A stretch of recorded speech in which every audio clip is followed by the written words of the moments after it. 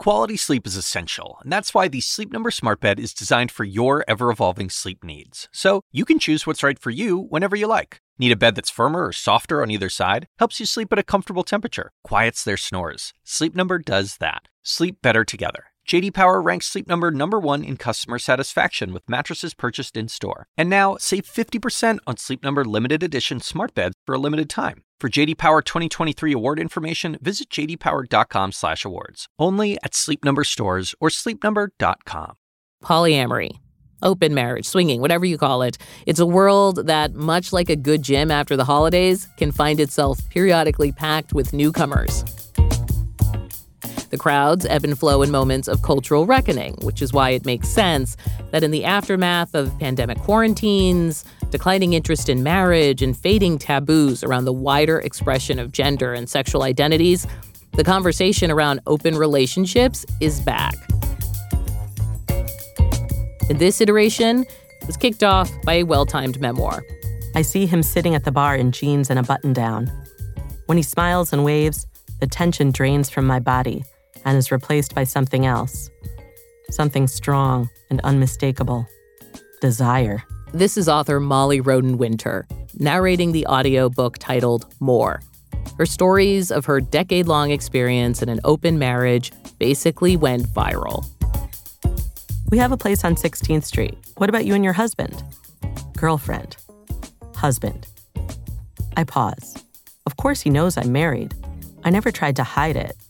But hearing him say the word husband has brought Stu into the bar with us. And he has a girlfriend. Why does this information matter so much to me? Maybe he assumes we're both cheating. You know, I should have mentioned that cultural ideas about what constitutes infidelity, they're also in flux in an era when digital connections easily compete with physical ones. So I wanted to stop and take stock of the latest conversation around non-monogamy, or as it's sometimes called, ethical non-monogamy. How do people fall into polyamory? What are the misconceptions about how it works? And what do you do if you find yourself at the crossroads of considering it? I'm Audie Cornish, and this is The Assignment.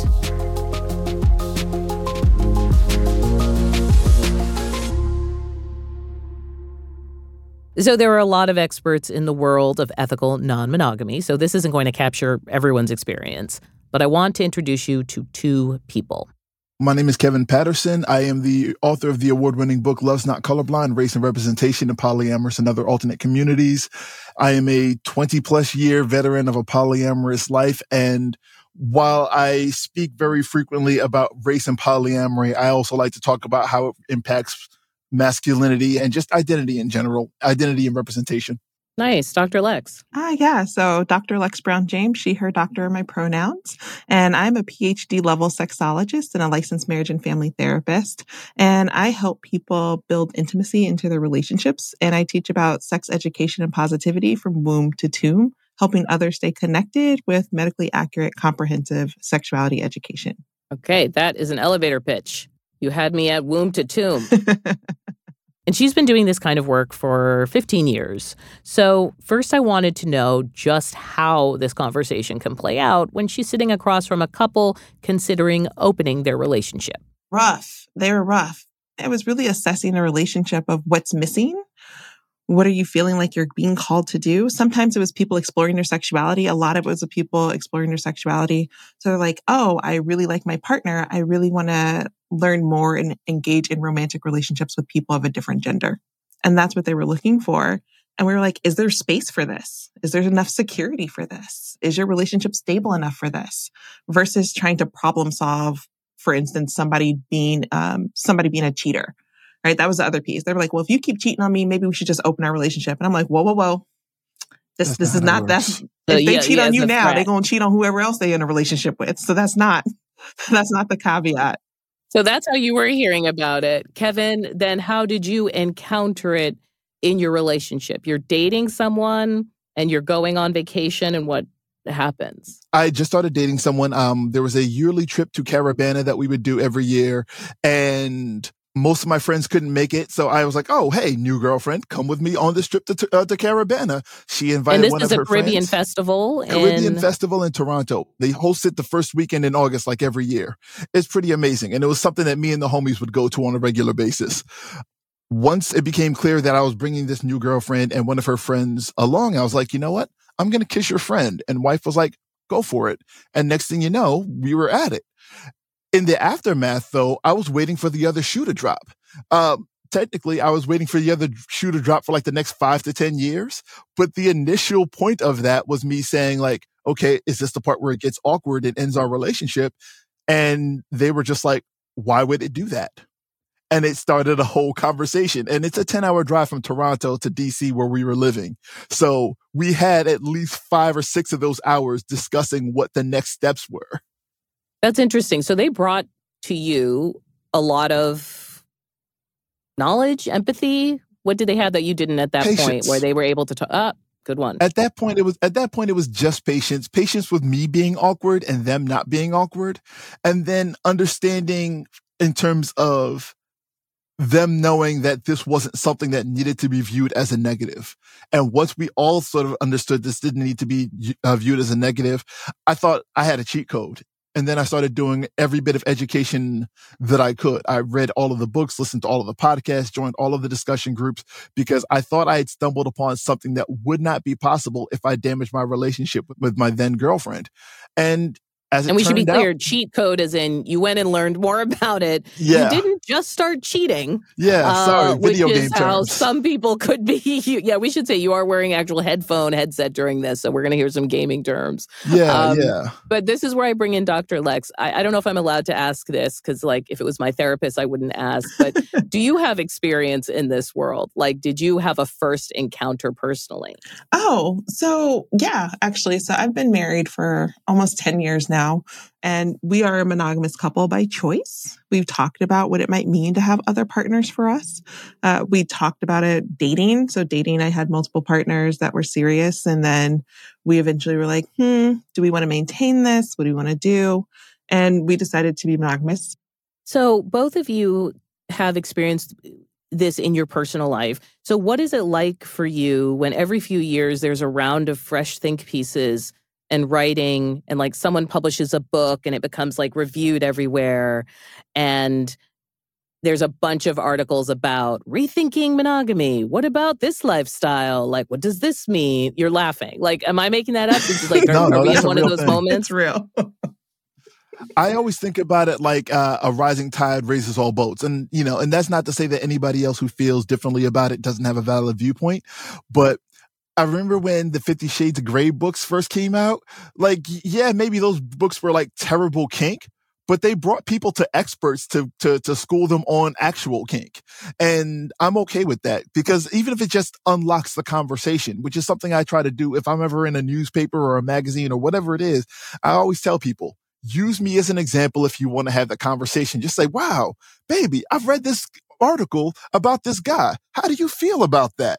And then let that start the conversation that you wanted to have anyway. So if it ends up being a bunch of think pieces about people who are repeating the same thing the last round of think pieces do, if that puts somebody in my awareness that I can help, I'm good with it. Dr. Lex, what's always in the think pieces? It's always, is this a solution to somebody who is not able to maintain a monogamous relationship? So if they're violating boundaries, they're like, maybe we should open it up. Maybe we should, do you get a quote unquote cheat back, right? So that's a thing that always comes up. Is it cheating if somebody's polyamorous? Is it something that's an orientation, right? Or can you force yourself to be polyamorous? Is something that comes up all of the time. Is it only about sex?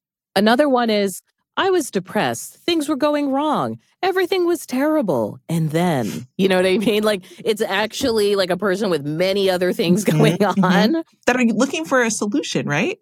So they're like, will this solve us? And I always say a threesome, a ring, a house, or a new car, and a new baby are not going to solve your relationship issues. And then if you want to go out and amplify that with multiple relationships, you're still going to have the same issues. Now you're just going to have the same issues with multiple people. What I hear is a lot of people saying that, like, they're also fed up with dating and they're fed up with people being like, I'm in an open relationship, right? Like on their profile or whatever. Like, I do hear people who are fearful of manipulation. And Can you guys speak to that a little bit? Is that an unfounded fear? Are there ways that this is being weaponized in relationships? When I discovered that I wanted to be polyamorous, like I said, I did all of the reading. I did, I wanted to make sure I got it right. This wasn't something where I wanted to drop the ball in the relationship, find myself back in monogamy.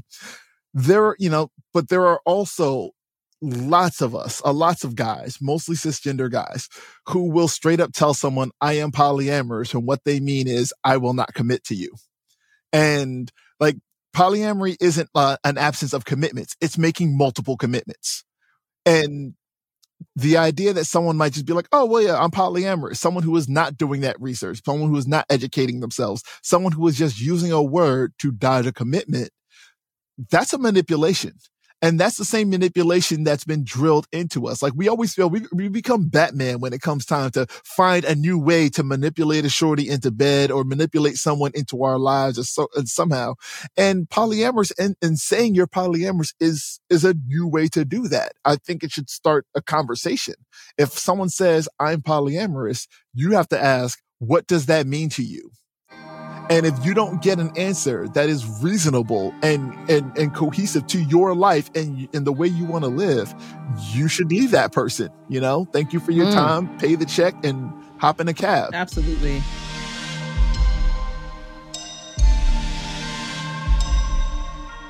Can you add to that other than applause? Honestly, I think that's kind of interesting. But yeah, how do you think about this in terms of people being worried about that, people having experienced that? Is that something, we've talked about therapy speak on this show.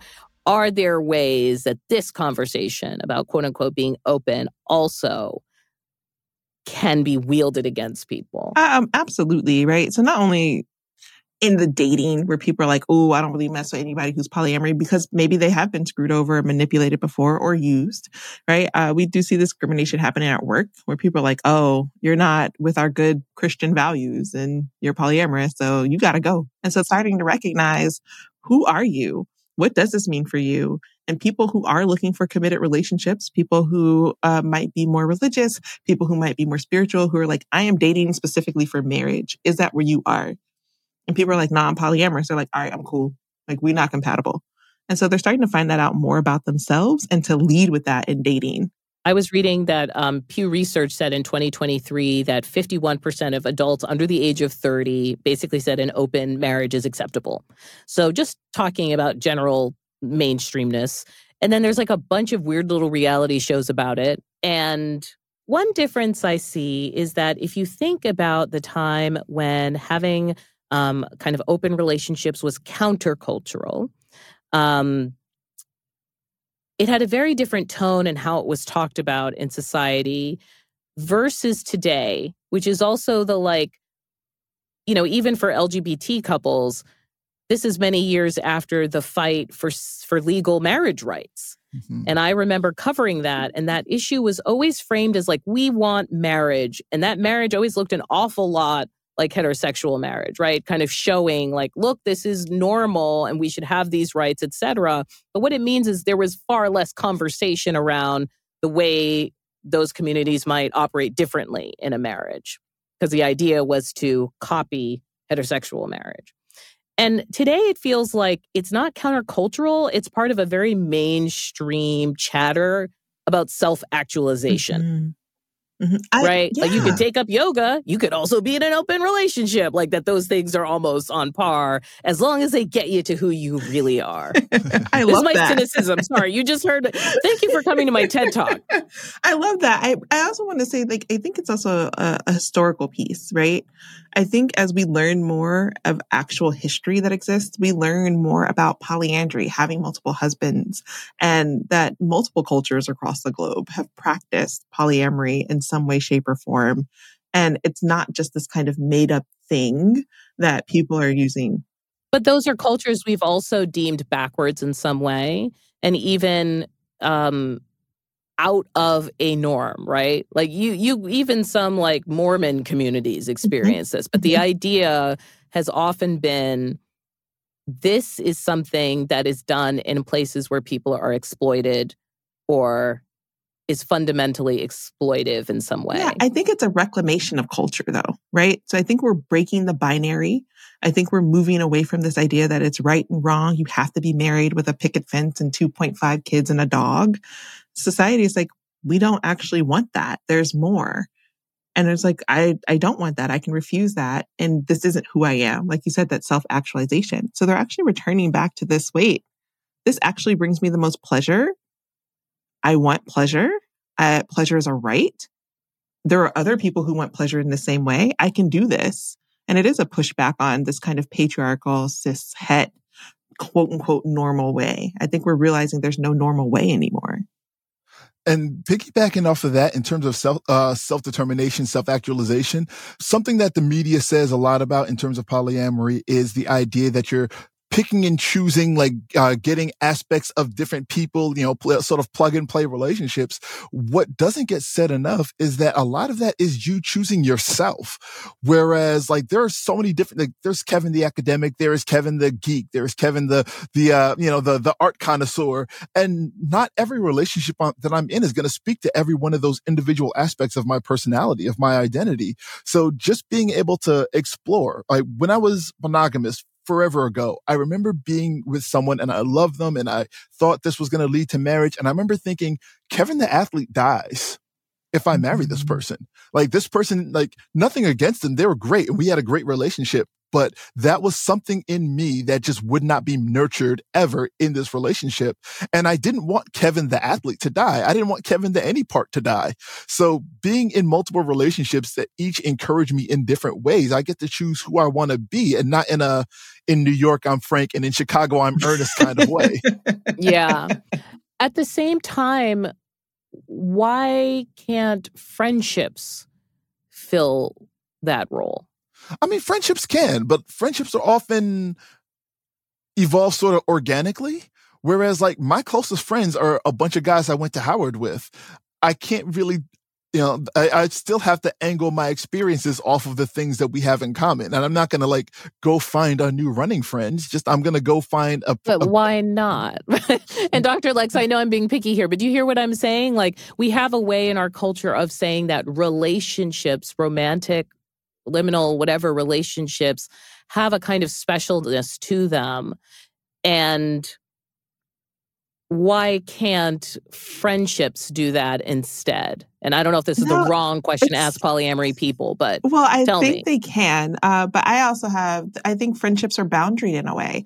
So, for example, I have a best friend that I've had, she says since 5th grade, I said since 3rd grade, and we are close. We call each other ultimate homies. We have matching tattoos, right?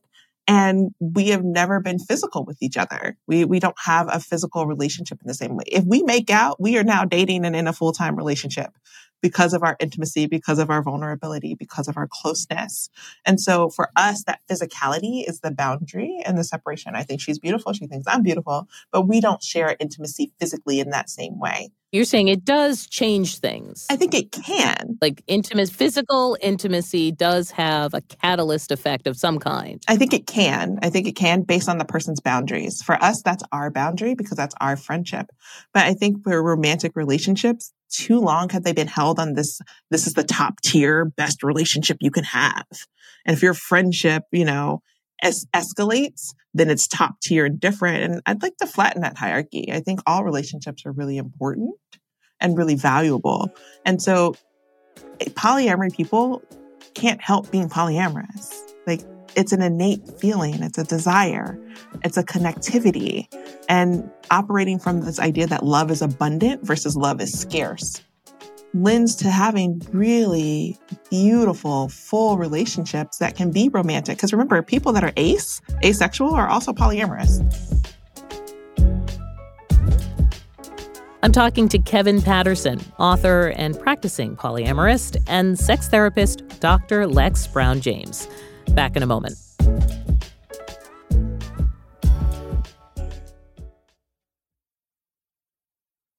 This podcast is supported by Sleep Number.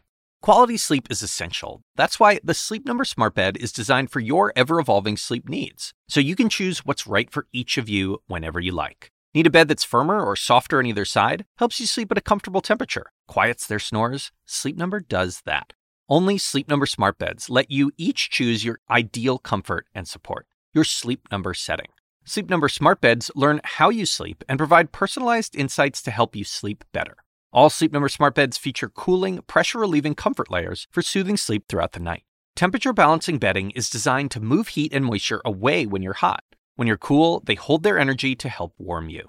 Sleep better together. J.D. Power ranks Sleep Number #1 in customer satisfaction with mattresses purchased in-store. And now, save 50% on Sleep Number limited edition smart beds for a limited time. For J.D. Power 2023 award information, visit jdpower.com/awards. Only at Sleep Number stores or sleepnumber.com. Every week on Talk Easy with Sam Fragoso, I invite an artist, writer, or politician to come to the table and speak from the heart in ways you probably haven't heard from them before. Some of my favorites are with Tom Hanks, Questlove, and Cate Blanchett. In recent weeks, I talked to actor Dan Levy, director Ava DuVernay, and the editor of The New Yorker, David Remnick. You can listen to Talk Easy on the iHeartRadio app, Apple Podcasts, or wherever you get your podcasts. It's The Assignment. I'm Audie Cornish, and I'm speaking with sex therapist Dr. Lex Brown James and practicing polyamorist and author Kevin Patterson. What are some of the obstacles you hear or challenges you hear from heterosexual men in particular? And I'm asking you this because I know this is something you've paid attention to. So much about marriage is connected to masculinity let's just say in Western modern culture, right? Like you needed to sign off on your wife having a credit card, like in the 60s. Yeah. There was this element, like, right, your dad handed you off to a man. There was so much about it that was about possession, physical, financial, etc. So and therein lies the problem. Therein lies the challenge where I came to non-monogamy in my early 20s, and the ownership aspect that's drilled into us as cisgender young men is so overwhelming that it was so much that it had to be unlearned in terms of possession, in terms of ownership, in terms of honesty. I'm so used to the messaging that I have to be dishonest to get what I want in my relationship. I'm so used to the messaging that I've got to find a way to trick somebody into doing what I want them to do. Meaning and what? I'm learning all of that. Meaning that if I want to get laid, I might have to misrepresent myself. Right. So courtship has built into it facades. Yeah. And that's something that we've gotten a lot of. You know, I remember Chris Rock in a stand-up special saying that first date, you're not meeting them, you're meeting their representative. And as a result, unlearning that and learning that sort of emotional literacy and communication, honesty and respect, just integrity across the board is the most important tool you have in your relationship toolbox. If I'm not communicative, if I'm not listening to what she's saying, if I'm not telling her what I need her to hear, I'm going to have a bad time. You know, thankfully I've escaped relationship drama for years at a time, just leaning into the integrity and the communication of the situation. Dr. Lex, you're nodding. Can you talk about the problems that arise when couples jump into this, or even singles jump into this, right? Like when people try and move into this process without thinking very much about it, or because they've read a very cool memoir, and then they end up on your couch. What are the things that usually have happened? Oh my gosh. Do you want the list? So, okay, yes, let's start with the list. Actually, a bulleted list, and then we can break some of it down. Somebody felt unattractive in their threesome, like somebody paid more attention to another person and wasn't equal time, because they had this idea that there's going to be equal. It's always going to be an equilateral triangle, and it's sometimes an isosceles triangle, right? It has a right angle in it. Somebody felt that somebody was a little too gay. So I knew you like girls, but I didn't know you like girls that much. And now, do you still like this peen because you like girls too much? And now I feel intimidated and uncomfortable. Somebody got with somebody's best friend. And so it's like, have you always wanted my best friend? Did you really want me? Is this something like now we feel threatened? Somebody said, I told you I was polyamorous when we first started dating, but I decided to go act out on my polyamory, even though I didn't tell you about it. But because I told you 6 years ago that I was polyamorous, it's now okay. And I don't understand why you're mad. I'm having a heart attack. I'm literally having I can feel my heart beating. I also listen to these relationship podcasts, right? Shout out to Where Should We Begin, Esther Perel. And in those moments, I just feel like I can see how someone can fall into it, but I also can't. You gave me that bulleted list.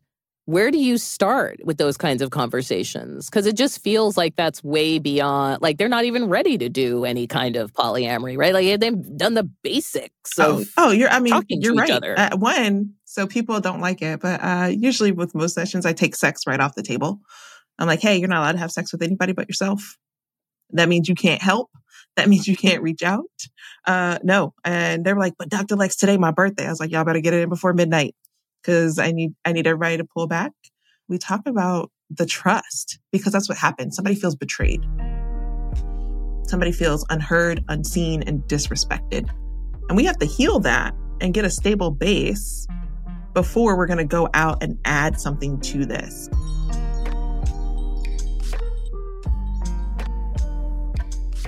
How do you think about polyamory as being emotional work? And are people ready for that? Yeah. I mean, every time somebody asks me, and it's primarily cis guys, but when they ask me about my polyamory, what they're looking for is wild porn stories. And trust me, those stories do exist. I'm a pretty slutty dude, but at the same time, when I know that that's what they're looking for, I tell them about emotional labor. I tell them about days where I've had to help somebody through a job crisis and then switch text message windows and then be sexy with one friend and then switch text message windows and help somebody who's grieving the loss of somebody or just, having idle chatter with somebody who needs to hear some idle chatter at the time. You've got to be different people to different relationships. And then you still have to carve out time to be yourself and manage your own situation, manage your own bandwidth. And what do they say to you? They get bored very quickly because they were looking for wild porn stories. Yep. I think Bell Hooks said that boys are the first victims of patriarchy because they have to castrate their feelings. Yeah. Right. So a lot of my work sometimes is especially with when I think about cis men, is giving them permission to feel anything beyond just okay and anger and to be able to express that and how to express that. And then also sometimes teaching specifically, I would say cis women that vulnerability is not a weakness. It's actually what you've been asking for and looking for. And sometimes they're like, what? I'm like, we can't weaponize their vulnerability against them. Kevin just gave a great example of what other men are looking for when they talk to him about this. Mm-hmm. What are women looking for from each other when they inquire about this? What are they looking to hear? Yeah. So when I think about the women in my office that have been considering polyamory and opening up their relationships, often it's to satiate some curiosity because they've been closeted in some way, shape, or form with their attractions, with being able, sometimes they've only been with one person and their sex life and their relationship hasn't been fulfilling to a point where they would like to explore somebody. So let's say, I'm thinking about athletic Kevin, right? So let's say they have athletic lover, right? Maybe they want artsy lover and they know that their lover that's athletic will never be the artsy lover, but this is a quintessential thirst for them. It's something that they want. Maybe they want to experience what it's like to be loved by somebody of the same gender, but they've been married and they have kids and they're like, how do I get to do this? And how do I get to explore this side? And with women specifically claiming more about their pleasure and realizing that A, pleasure is not a dirty word and that B, pleasure is a right. So I see women saying, I would really like to go out with this really hot chick I met. Can I do that and it not be threatening to us? And they're seeking out permission to know that one, it's okay. And that B, it's actually something they can do. It's feasible. So the flip side of Kevin's people wanting war stories, so to speak, what I hear often in the memoir writing and the think piece and this stuff specifically by, people describe cisgender women is like escape. My life is X and I want to try this other thing, this other version, right? I don't know if it's escape as much as adding to, right? So I still want to keep this role as whatever, wife, mother, lawyer, doctor, blah, blah, blah. And there's a piece of me that needs to be nourished, can I add that piece in this way? And the thing about it is, like, the way it's viewed is, if my partner wants to open up the relationship, they no longer want me, this relationship is over. When the viewpoint could be, and, hopefully for some people is, this person needs to explore. They want to also go on that journey with me. Because when the breakup happens, the exploration happens for both of those people anyway, So if you're already going to go and learn and explore and go work out and figure out what you want for the rest of your relationship life, you could also do that with the person that you want to spend the rest of your relationship life with. Where there's so much that my wife cannot get out of me, and there's so much that I cannot get out of her. But we've made a choice to take that journey with one another, and she gets to tell me about all the stuff she gets into that I can't provide for, and I get to see the enthusiasm on her face and be excited for her, and then she gets to be excited for me in that same way. I think we need to recognize that, one, polyamory is a legit form of relationship building, sharing, and loving. And then also, two, that our youth are doing it too.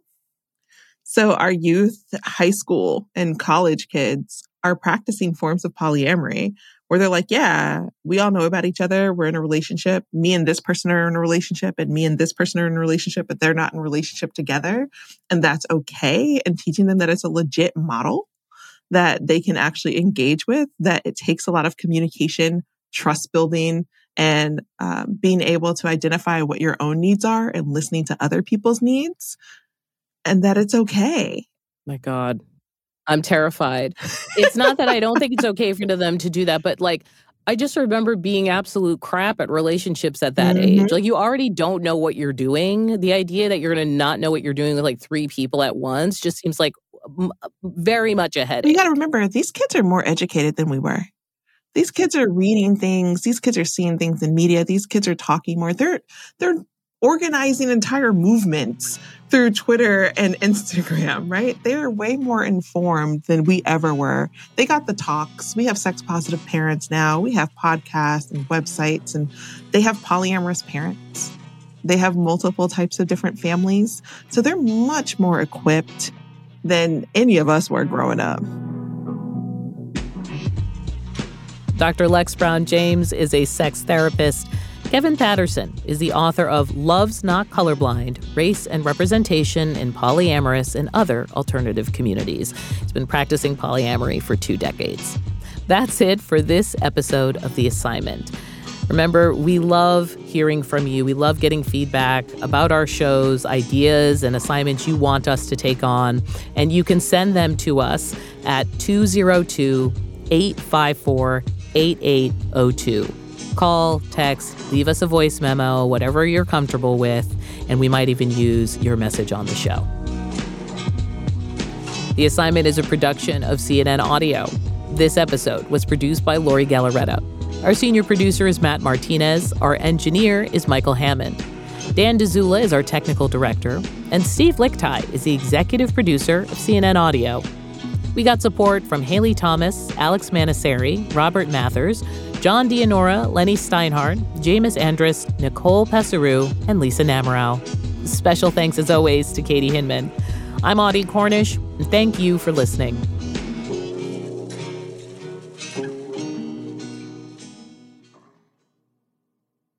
Quality sleep is essential, and that's why the Sleep Number Smart Bed is designed for your ever-evolving sleep needs. So you can choose what's right for you whenever you like. Need a bed that's firmer or softer on either side? Helps you sleep at a comfortable temperature. Quiets their snores. Sleep Number does that. Sleep better together. J.D. Power ranks Sleep Number #1 in customer satisfaction with mattresses purchased in-store. And now, save 50% on Sleep Number limited edition smart beds for a limited time. For J.D. Power 2023 award information, visit jdpower.com/awards. Only at Sleep Number stores or sleepnumber.com.